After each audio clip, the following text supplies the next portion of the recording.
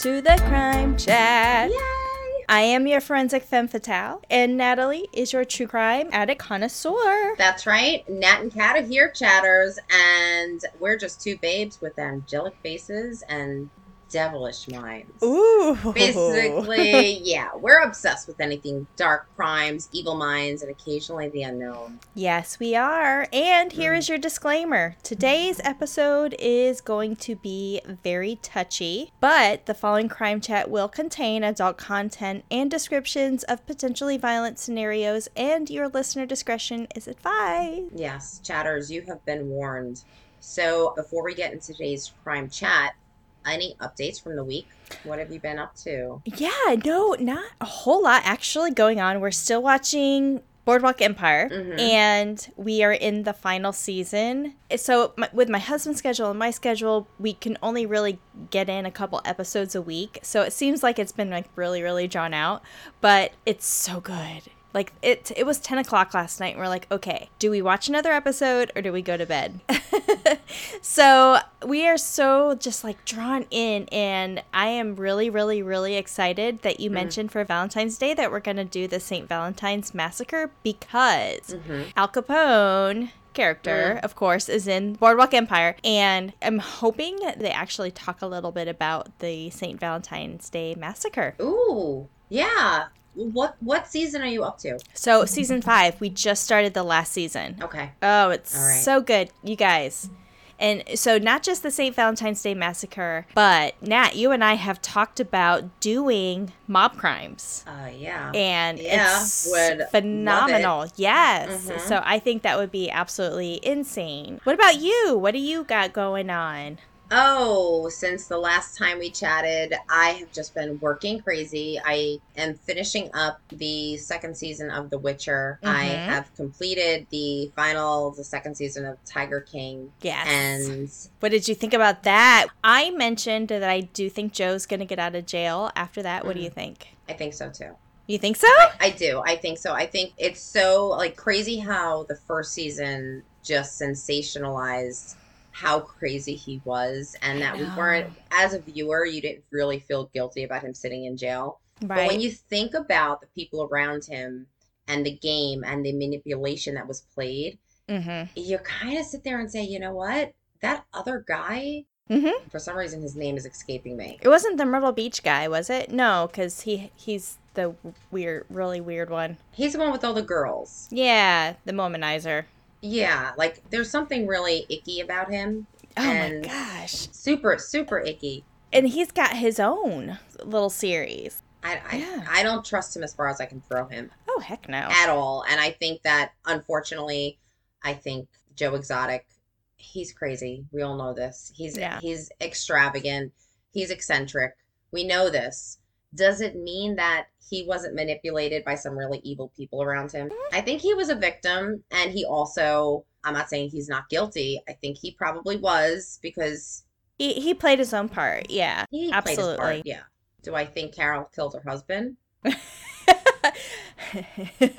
Well, mum's the word. I don't know, but I don't know. I think so. I think she did. I think so too. And like you mentioned before, there's probably some people that we would feed to a tiger, but that is not here nor there. Yes, there is. And the other thing that's really been in like the news and stuff lately is this Omicron virus that's reaching everywhere. And then the new flu-rona, a combination of the flu and corona. And I was a victim of that a couple of weeks ago. When we recorded our crime chat recap, I was, as you know, I was very quarantined in my house and sick. And it was, I mean, I took care of myself and I made sure that I was hydrated and I quarantined. But wow, it was like major flu symptoms. It was, honestly, I can say that it was flu symptoms combined with like a sinus infection. Yeah. It knocked you out. Like your whole sinus, you can stand, but you were fatigued. And then because like your equilibrium was off because your sinuses weren't working. And yeah, guys, chatters, if you're not feeling good, self-care, just stay home and listen to your body. I mean, sharing is caring, but not when it comes to illnesses. Right? It just reminds me of the Cher Care Bear. With the big rainbow on his chest. Yep. So, speaking of ailments, are you ready for this week's crime chat? I am. And Kat, I have to admit, this is a crime chat that normally I would kind of start off with some little tidbits, some little, information that I've collected before about your topic. But I think your topic is just so interesting and such a hot topic right now. We should just kind of get into it because I didn't read it. So I don't know who you're going to speak about, but I know the topic is really in the news now and it affects everybody. And I think I can't wait to hear what you're going to go over. I mean, today's topic is going to be quite controversial. Yeah. But we're not scared. Yeah. We'll talk about controversial topics, and we're going to get through it together. Yeah. Yes. And should we all, chatters? We're all going to get through this together. And if there's any questions or, that you have about today's topic, contact us because we want to know what you guys are thinking because these are the topics that we do cover are hard sometimes to read and go through. And if we don't talk about it, that just means that we swept it under the rug with everybody else, and we're not going to do that. Right. Exactly. So today's topic is about posthumous pardons. Now, I will say I literally had to go to Merriam-Webster and do the pronunciation because it is taking me forever to know how to pronunciate posthumous. I was like, is it posthumous? Is it posthumous? I didn't know how to pronounce it. It's posthumous. Posthumous. I was saying a posthumous, but it's posthumous. Yes. Okay. So as we get into today's story, I'm going to go start off with some crime chat facts first, and then I'll end with some crime chat facts before we get into the meat and potatoes, right? So you may have heard of some folks who have been actually posthumously pardoned. For one, Jim Morrison, the lead singer of The Doors. I never knew that. I never knew that. Morrison was convicted of indecent exposure during a concert in 1969 in Miami, Florida. I didn't know that. I mean, it sounds right. It sounds about right? Yeah. So he actually died 2 years later of heart failure in Paris at the age of 27. I didn't realize he was so young, 27. So his death has actually been a controversy in itself for many, many years. Some theories include an overdose where he was at a nightclub in Paris, and then because they didn't want the exposure, they actually moved his body to an apartment that he shared with his girlfriend, where she claims that she had found his body in the bathtub. Another theory is alcoholism. He was self-admittedly huge into alcohol and that kind of thing. Regardless, 27 years old is so young, and especially of heart failure.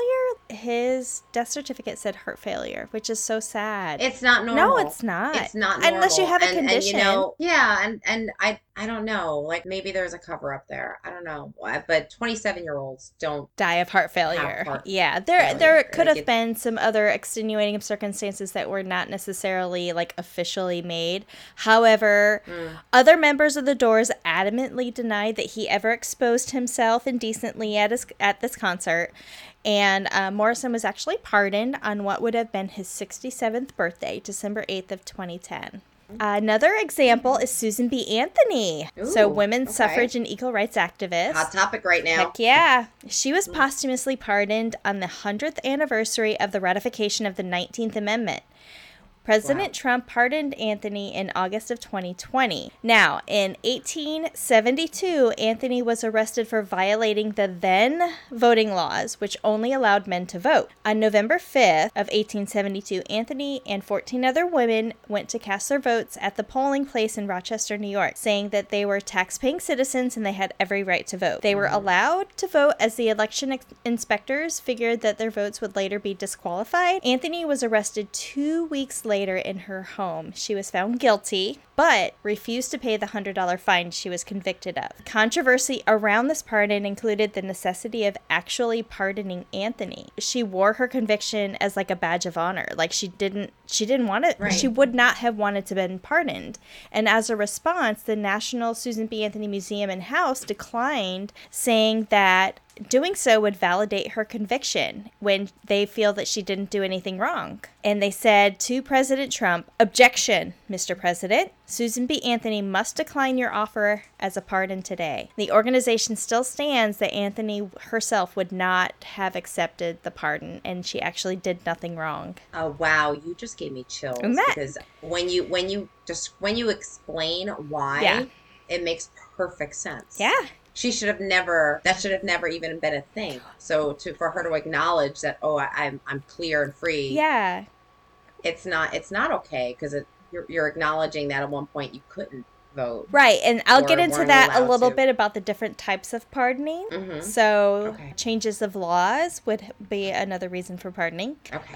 But the next one is the very first African-American heavyweight boxer world champion, John Johnson, was posthumously pardoned after his 1912 conviction of abducting a 19-year-old white female, which violated something called the Mann Act. This made it illegal to transport women across state lines for immoral purposes. Mm-hmm. So him and this 19-year-old white female who he allegedly abducted were actually in a relationship, and her parents were not, because it was interracial, were not okay with it, so they claimed it was an abduction. They actually would eventually marry, becoming Johnson's second wife. As an interracial couple in the early 1900s, can you imagine, like, the controversy surrounding this? I mean, we still see it today. We do, and yeah, I remember when he was pardoned. Do you? It's oh God, we've come such a long way. Mm-hmm. It's crazy, but yeah, I can only imagine what our grandparents during that era were when there was an interracial relationship. You know what? It makes me sick to my stomach, though. Yeah, but think about the struggle that they faced every moment they woke up. Right. And every day was a new struggle. Every day, whether it was judgment, whether it was obscenities, whether it was keeping your children safe. Mm-hmm. These people struggled every single day because they loved one another. Love conquers all. Love conquers all. Yeah. And this is giving me chills. Yeah. Well, John Johnson, he actually skipped bail once he was convicted. He fled with his wife, they were living in exile for 7 years. He ended... Wow, where? Just in various different places. One of them was, I think he was in the Caribbean, and then he was in Europe. Poor guy. He ended up turning himself in 1920, where he went ahead and served 1 year. And then in 2018, President Trump pardoned Johnson after several proposals were denied from previous administrations, going back to the Reagan administration. What is wrong with people? Johnson was eventually killed in a car accident in North Carolina in 1946. So, 72 years after his death, he was pardoned for this crime. Rest in peace. Yeah. Rest in peace. Needless to say, the judicial system in the United States holds value in its posthumous pardons, even though the recipients are no longer alive. It still demonstrates a symbolic act and momentiousness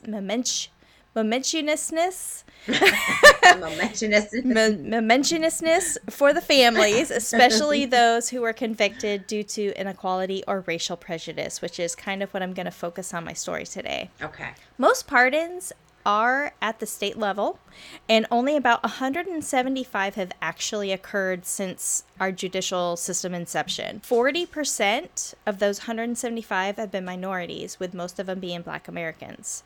And then about 85% of that 175 occurred in the 21st century. Wow. And 85% of those posthumous pardons. That's crazy.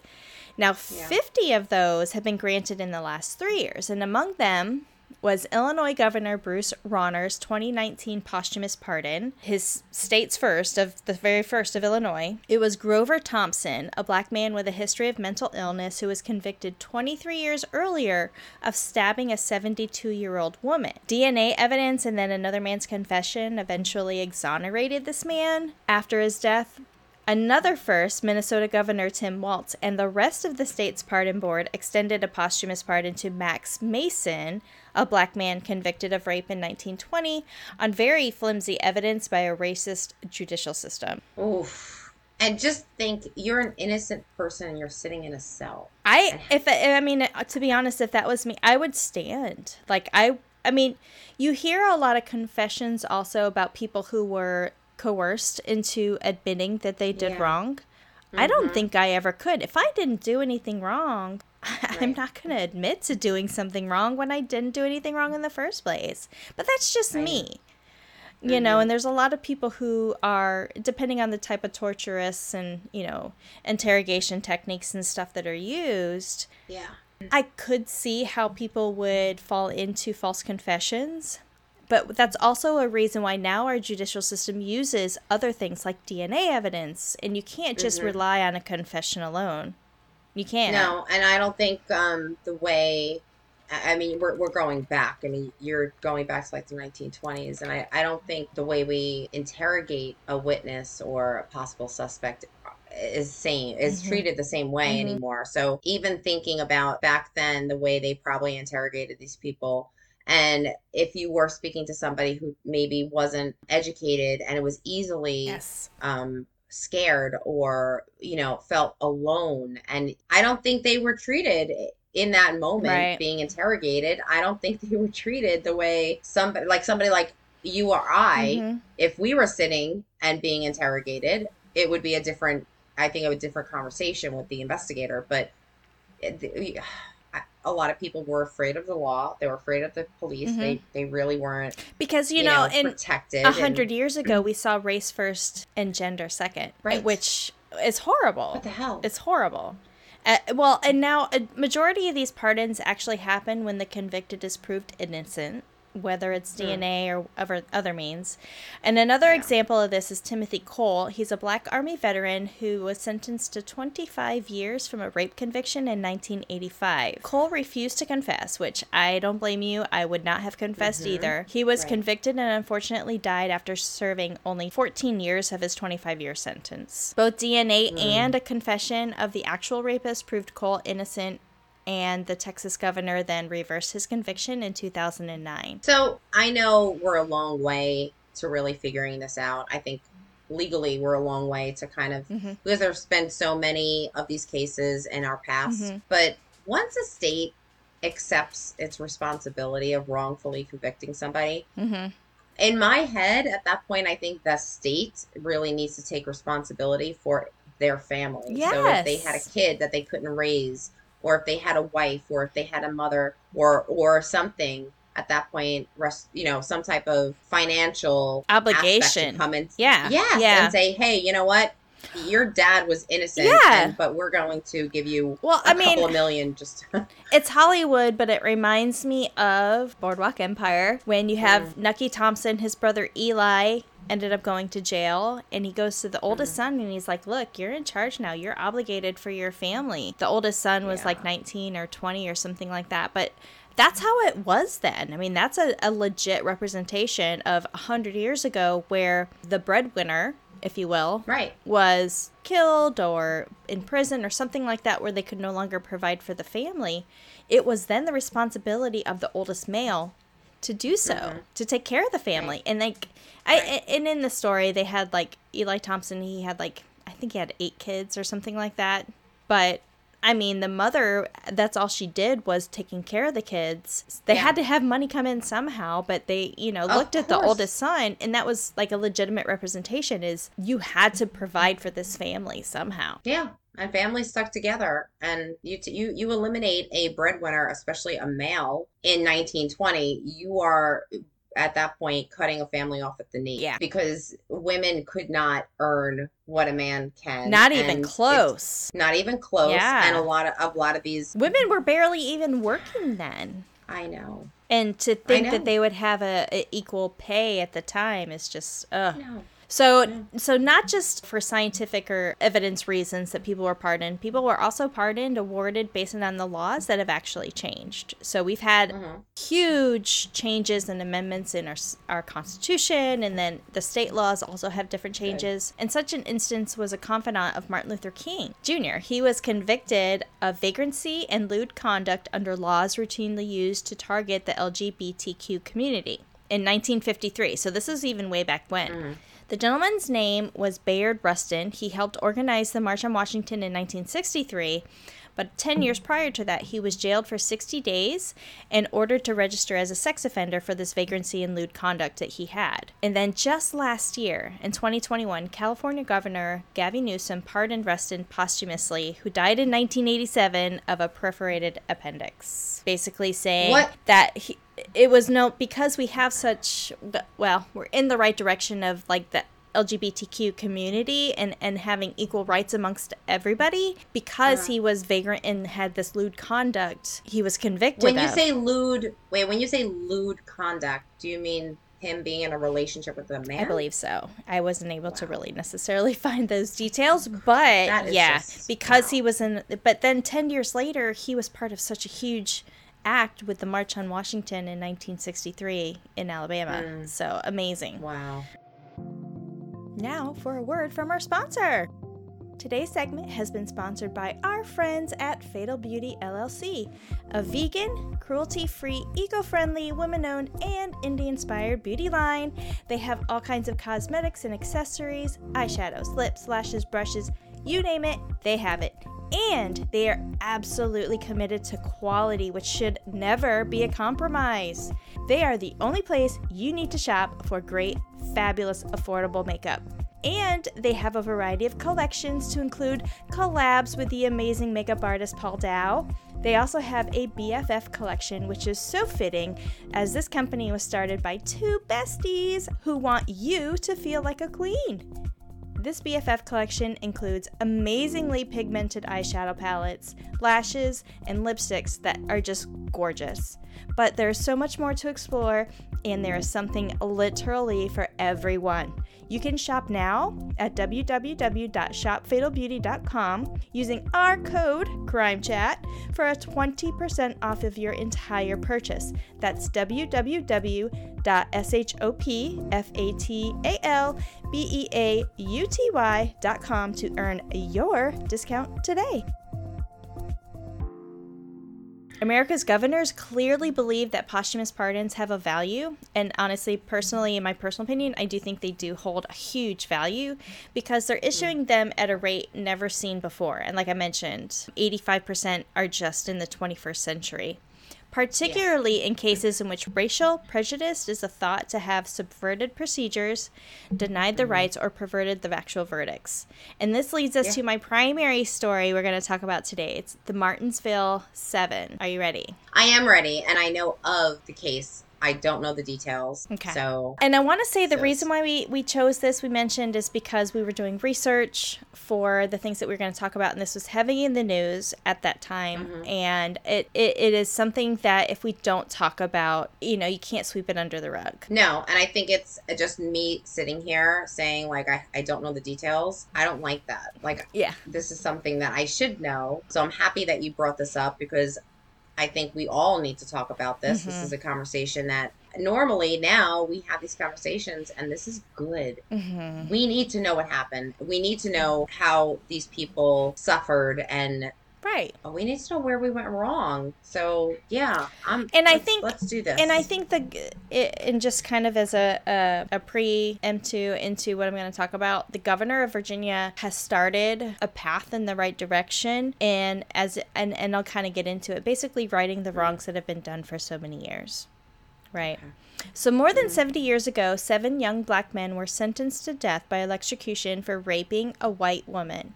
In August of 2021, all 7 were actually pardoned posthumously by Virginia Governor Ralph Northam.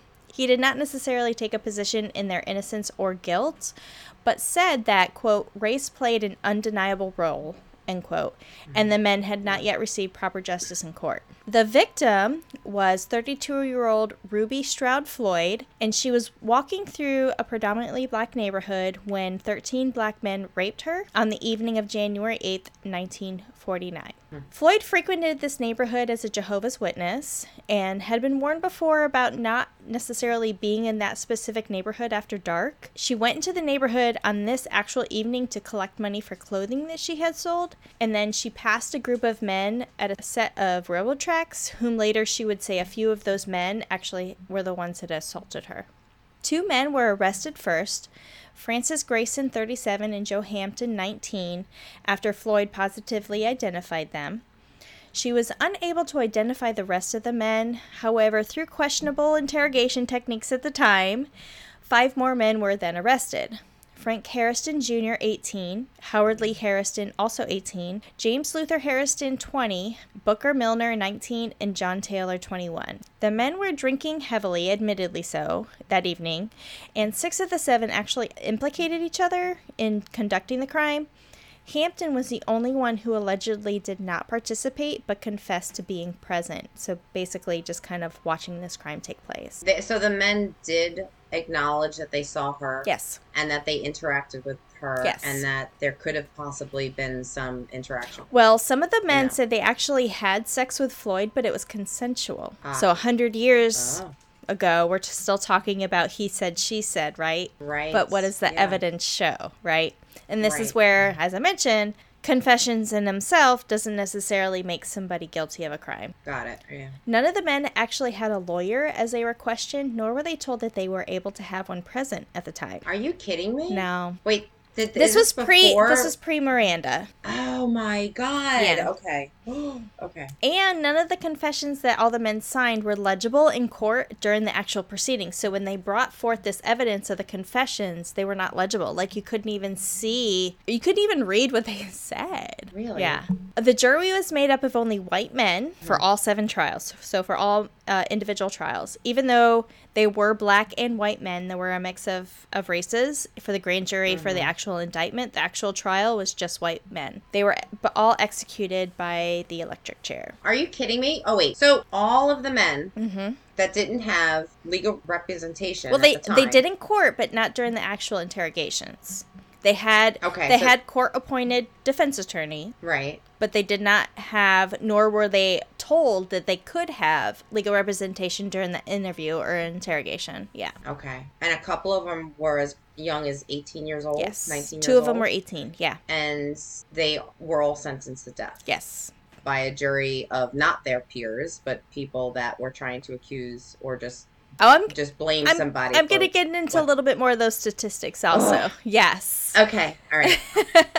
So 20 years after their execution, the Supreme Court said, quote, capital punishment for rape was cruel and unusual punishment. End quote. An author and expert on the topic, Eric Ries, said that the white community disdained Ruby Floyd for her missionary work in the Jehovah's Witnesses and for her willingness to enter the black part of Martinsville. The prosecution pointed out that Floyd had gone into an area considered unsafe for white women, ignored warnings of black residents of staying there too long, and then not have been attentive to her surroundings or the men that she had passed on the railroad.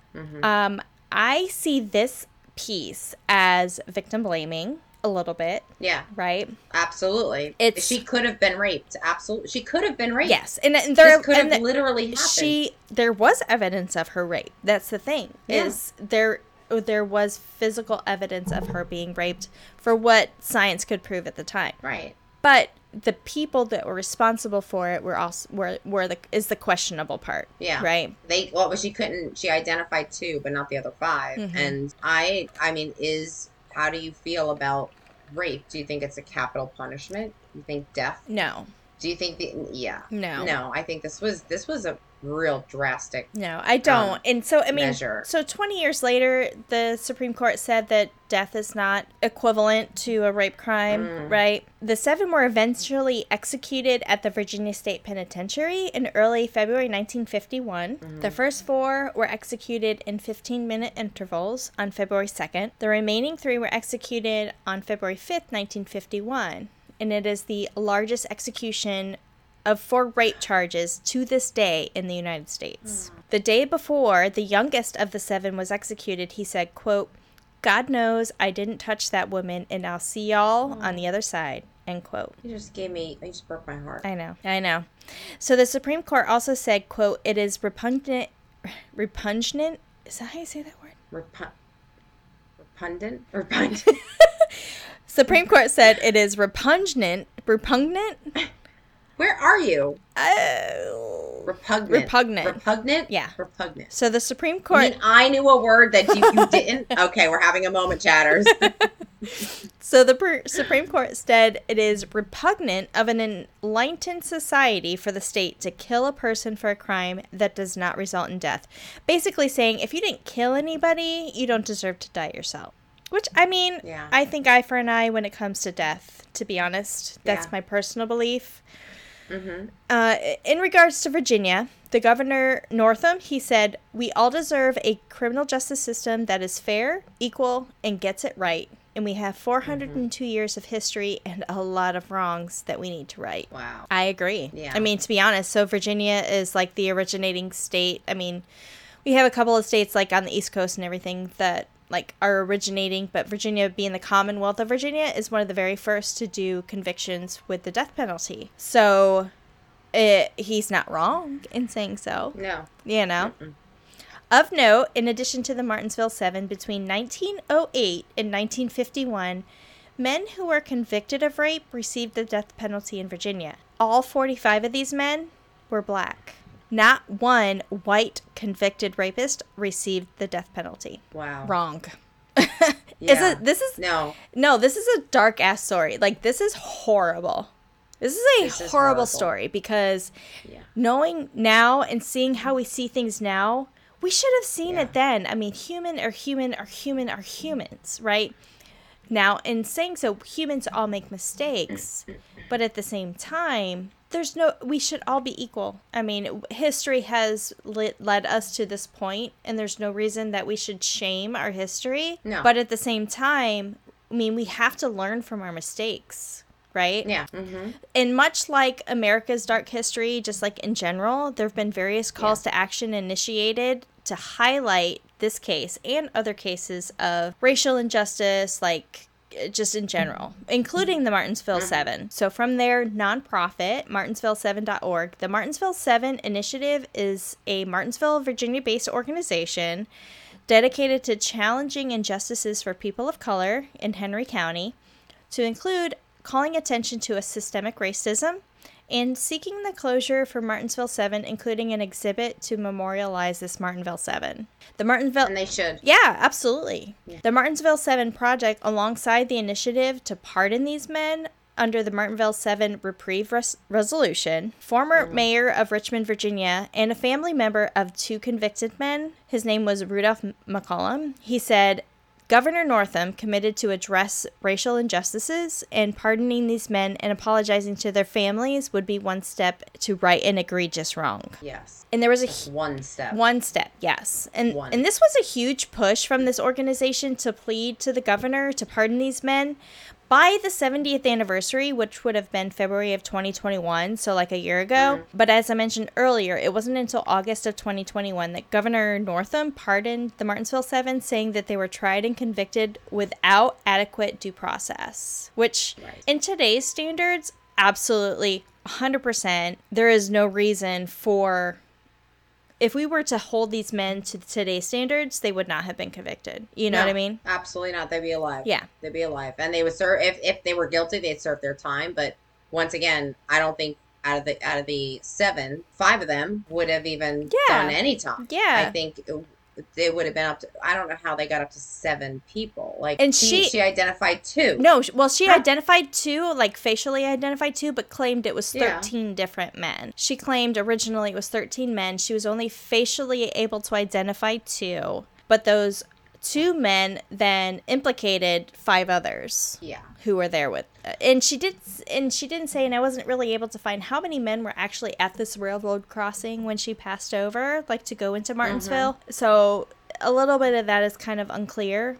But regardless, if it was held in today's standards, they would not have been convicted. No. And it's not to say that they necessarily didn't do it, but the governor had it right in saying that there should have been adequate due process. Absolutely. For everybody, even for the victim. Yeah. I don't think I don't think they even gave her adequate due process with her. It's almost like they got who they needed to get, and they threw the book at her. Yep. Regardless if it was if it was true or not. Yeah, okay, something, yeah, she's a victim. Mm-hmm. She was raped. Mm-hmm. We know a lot more today about when it comes to being a victim, right, and the way they process it, and that's why we have a lot of those programs in place today, is because of the things that have happened in the past or lack thereof, right? Mm-hmm. Yeah, and a lot of things back then was so racially fueled. Yes, it was almost like the John Johnson case. I mean, the parents of this white girl said that she was kidnapped. She was abducted. And they got married. And they went and got married because they were in love. I mean, racial injustice. That's just ridiculous. So this governor is literally like on the brink of breaking news, right? So he actually has granted more pardons than the past 9 governors combined. Wow. Good for him. Totaling 604 pardons during this time in office. In the Commonwealth of Virginia press release, it said that pardons should not have to be part of the process to ensure fair and equitable justice system. But unfortunately, that's been the case for far too long. And that is so true. Like, you shouldn't have to pardon people posthumously because of changing evidence or changing laws. It should be looked at during the actual trial and, you know, whether it's court of public opinion or the judicial system. Like, they should still be looking at it as good or bad. Like, good evidence, bad evidence. Like, this is actual evidence, this is non-evidence. Right. And but I think that him going at this and reviewing the history and correcting or acknowledging that something's gone wrong here, and I'm going to do what I can at this point to bring or shed light on it, 604 is going to change. Yeah, it's going to change how, in the future, how, like, when lawyers and prosecutors and investigators, they're going to learn from this and saying, hey, you know what? Yeah. This governor just, like, called out a bunch of his predecessors saying, no, you got it wrong. Yeah. You got it wrong. Yeah. And we're not going to make this mistake again, because 600, I mean, he could do other things as governor. Yeah. He's hired as a governor. Right. But he's taking it on himself to kind of review the history of his state. Of the Commonwealth of Virginia. Yeah. Of the Commonwealth of Virginia. Yeah. He's calling him out. Good for you. Yeah. Good. We need more people like that. And so ending on a few more crime chat facts, but the state of Virginia actually got rid of the death penalty in early 2021. Currently, there are 27 states, the American Samoa, and then federal government and the military who still honor the death penalty. 23 states have actually abolished this practice altogether. Like, they don't even hold the death penalty. So, wait a minute. So, a state like that has the San Quentin, was that California? California, yeah. The big, huge, is that a death penalty state, California? You know what? I got to look that up. Yeah. Chatters. I need to know that, because that's where a lot of these extreme cases go, right? Yeah. I don't think so. Hold on. I don't think California. I'm sure Florida. Oh, Florida is. Totally. Okay. Yeah. So capital punishment for California is in statute, but the executions have been formally suspended for California. Okay. Yeah. All right. So 23 states have actually abolished this practice, to include California, as you just mentioned. So of note, the 27 states who still have capital punishment, only 21 of the 27 actually have the ability to execute a death sentence. And the primary method, do you know? By lethal injection. Not the chair. No. They don't do the chair They don't do the chair anymore. No. So one more crime chat fact. Michigan became the first English-speaking territory in the world to abolish capital punishment in 1847. I didn't know that. Yeah. Okay. Although treason remained a crime punishable by death penalty, by the death penalty in Michigan, despite the 1847 abolition, no one has been executed under that law, and Michigan's 1962 Constitutional Convention codified that the death penalty was fully abolished. That was 60 years ago. That's ahead of its time. Yeah. Now, the death penalty is, I think, a hot trigger button for a lot of people. Heck yes. I think I agree with you, an eye for an eye. I think when you're talking about people like John Wayne Gacy, or Ted Bundy, I think. Let me get into this last little bit, right? Okay. So this last little crime chat fact. 11 people were executed last year in 2021 in the United States. 11. Oh, I didn't know that. Yeah, the last one was December 9th in Oklahoma. 79-year-old Bigler Job Stauffer II was sentenced to death by lethal injection and was the oldest inmate in Oklahoma history to be executed. He was convicted in the 1985 fatal shooting of Lena Reeves, an elementary school teacher. Stauffer spent more than 30 years in prison and was tried twice, once through an appeal. Both times he ended in conviction. His story is actually really, really super interesting, and just my brief history, we might have to look at this in the future, but he allegedly staged a murder-suicide crime scene wherein he shot both Reeves and her lover, Doug Ivins. Stauffer was dating Ivins' estranged wife, and the courts believe that Stauffer placed the gun in Reeves' hand after Stauffer shot both of them, alluding that Reeves killed Ivins and then killed herself. Ivins survived the attack and identified Stauffer as the shooter. Stauffer stated he was afraid that his girlfriend, the estranged wife of Ivins, would go back to Ivins, and then he actually went berserk. And this was according to her testimony in his trial. Now, Stauffer maintained he was wrongfully convicted and had this to say as his last words: "My request is that my Father forgive them. Thank you." Now, as a side note, Oklahoma has 3 executions already scheduled for 2022. And obviously, Oklahoma is one of those states that still holds the capital punishment to this day. So, of the 27. Yep. Wow. So that is my story for today. It's controversial. We talk about the history of inequality, racial injustices, the death penalty. Yes. So much to uncover, and I think we just peeled only one layer of an onion. But we still have so much farther to go for true equality and holding the judicial system in our country and even to our states to a level that is acceptable by all humans. Yes. You know what? Thank you for doing this case, because I think it does need to be on. It just needs to be on the table as a discussion point. I think more people need to talk about this and shed light to the changes that are happening in our justice system.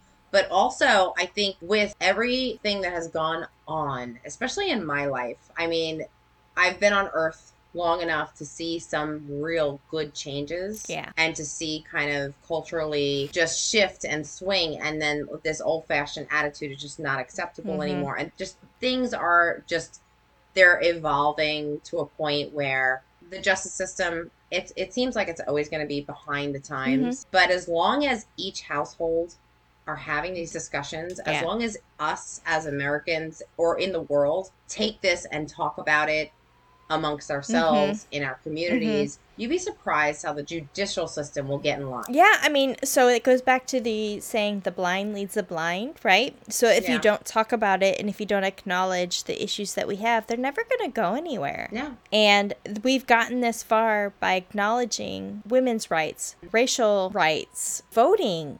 I mean, some of the earlier things that I mentioned, like just because you have an interracial couple doesn't mean that you can't be in love and be married. My husband is mixed. Like, my gosh. How, 100 years ago, what would that look like? And my husband even being, a child of an interracial couple in the 80s. What would that look like? But we don't approach it in that regard anymore. There's still people that we have to deal with that do have these. So let me tell you this. Here's a crime chat confession. Okay. Are you ready for this? Yes. When I was a teenager, I dated, quote unquote, dated a couple guys, but the guy that I lost my virginity to was mixed. And my mom, just from the mentality that she was at that point, my father would be jumping up and down in his grave right now. And that had always stuck with me. 40 years, well, not quite 40 years later, but almost 40, 30 some years later, that still sticks with me. And I'm like, that is not a mentality that we need to have in the 21st century. Even in the existence of humanity, racial inequality is ridiculous. It is. It really and we're not is. even talking about gender inequality. We're talking just about the races, because historically speaking, we identify people as their race first and their gender second. And that is even not okay. No. And then if you think about like what you just said it was race first and gender second. Yeah. For a lot of, I mean, think about it, especially back then. If you were a African American woman, okay, so one, there's going to be prejudice already about you being black, and now you're going to be a woman. Yeah. Yeah. How did you function? Yeah. What did you do? Like, it's well, and we talked a little bit about Susan B. Anthony and the women's suffrage movement and stuff that happened then, and how she was able to get the women's vote in, the amendment, the 19th Amendment. But I mean, to be honest, that was white women and that wasn't black women, and that's not okay. That's right. That's not okay. We just need equality for all humans across the board, regardless of race, gender, religion. Equality is equality is equality. And that's where we need to look at it in the judicial system, specifically regarding, what we're talking about today. So, yeah. I agree. This was a good chat. This was a good chat, Pat. This was a rough chat, Nat. No,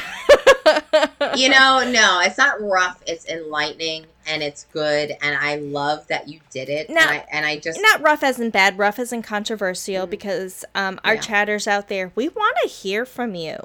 What do you have to say about posthumous pardons specifically, but then also our inequalities that we have just in general in the United States? Yeah, I'm sure there's a lot. Yes. I'm sure, especially if you're female, regardless of your skin color, I'm sure you have a list of stuff that you've dealt. And if you're in your 40s and 50s, you've seen what life is like before a computer, what life is like before an iPhone or a cell phone. You went through that, and you've seen an entire just culture change to a point where now we're so tuned in and clicked into what our phone is doing. And look, I'm happy I didn't have a phone when I was a kid. Oh my gosh, girl, yes, girl, no evidence, seriously.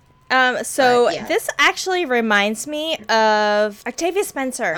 Octavia Spencer. Yes, I love her. She's the girl. Oh, The Help. Yes, The Help. I love her. The specific film that I'm thinking of is Oh, Hidden Figures. Amazing movie. True story. Yes. These women were the revolutionary to the space program that we have today. Freaking amazing. They were selfless. Yes. Think about it. Think about who they were.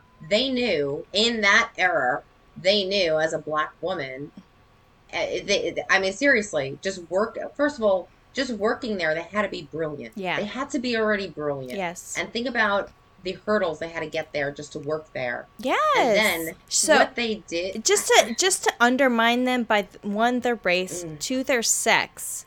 I mean, so Dorothy Vaughan, who Octavia Spencer played in Hidden Figures, was an American mathematician and human computer. I mean, she was there before computers, and they tried to come in and use computers and stuff, and of course there's always going to be computer error, right? We've come a long way in the last 40 years, 50 years, or whatever. But she became the acting supervisor of this trajectory of where the spacecraft would land and how what speed it would come in at. I mean, it's just like beyond her time, right? And the fact that she was able to be the first African American women to receive a promotion and then be supervising a group of staff of other Black Americans in NASA in the 60s, fucking amazing. Like, these are the women and just people in general, regardless of race and gender and everything, that we need to look to push that envelope and say,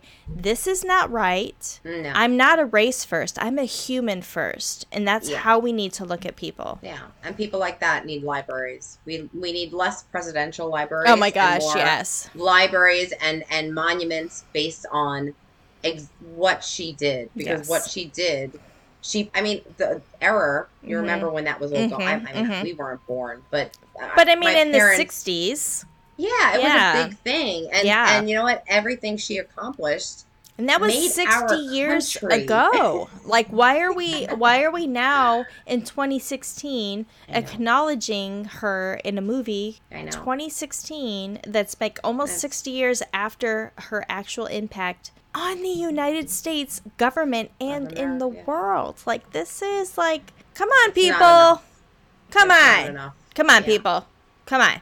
And I think probably because we've in the last 20 years, I think we've all kind of let it sit in our core, in our just vibe that, holy crap, the future may be female. Blind does not lead the blind. We need to bring this to the more we talk about it, the more it's going to be brought to the forefront of those who make decisions, and that's why voting is important. We vote people into positions who make changes, right? We do.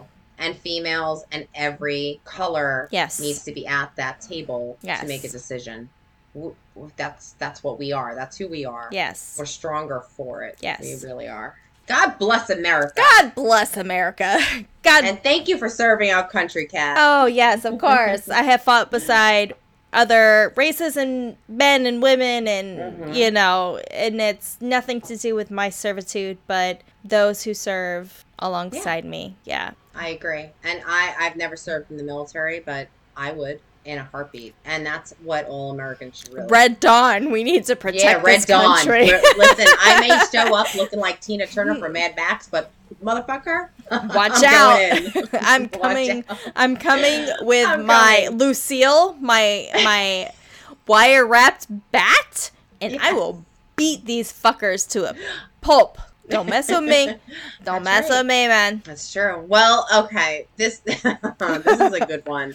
Chatters, this is a good conversation. So if you have any insights, if you want to comment, please, we want to hear what you have to say about this topic. We want this to be on everybody's home. We want everybody to be talking about this. It's the only way for people to kind of turn the curve and say, hey, you know what? Yeah, this is true. And we need to, so we want better for our children. We want better for our country. We want a safer country. It is, it makes everybody safe. Absolutely. Yeah, and we don't want to leave you hanging. So with that said, please check out the After That Crime Chat, which is available only on Patreon. Yes, and speaking of Patreon, our first bonus episode will come out next week. And it's only available on Patreon.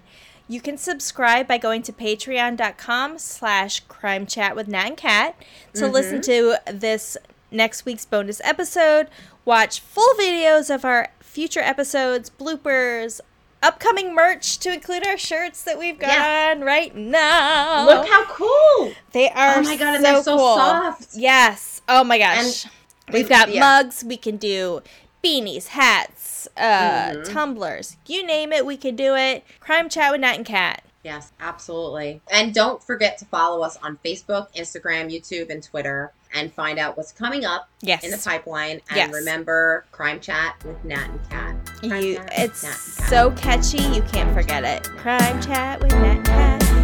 You don't want to miss it, and we will see you in the next Crime Chat. Bye, Chat.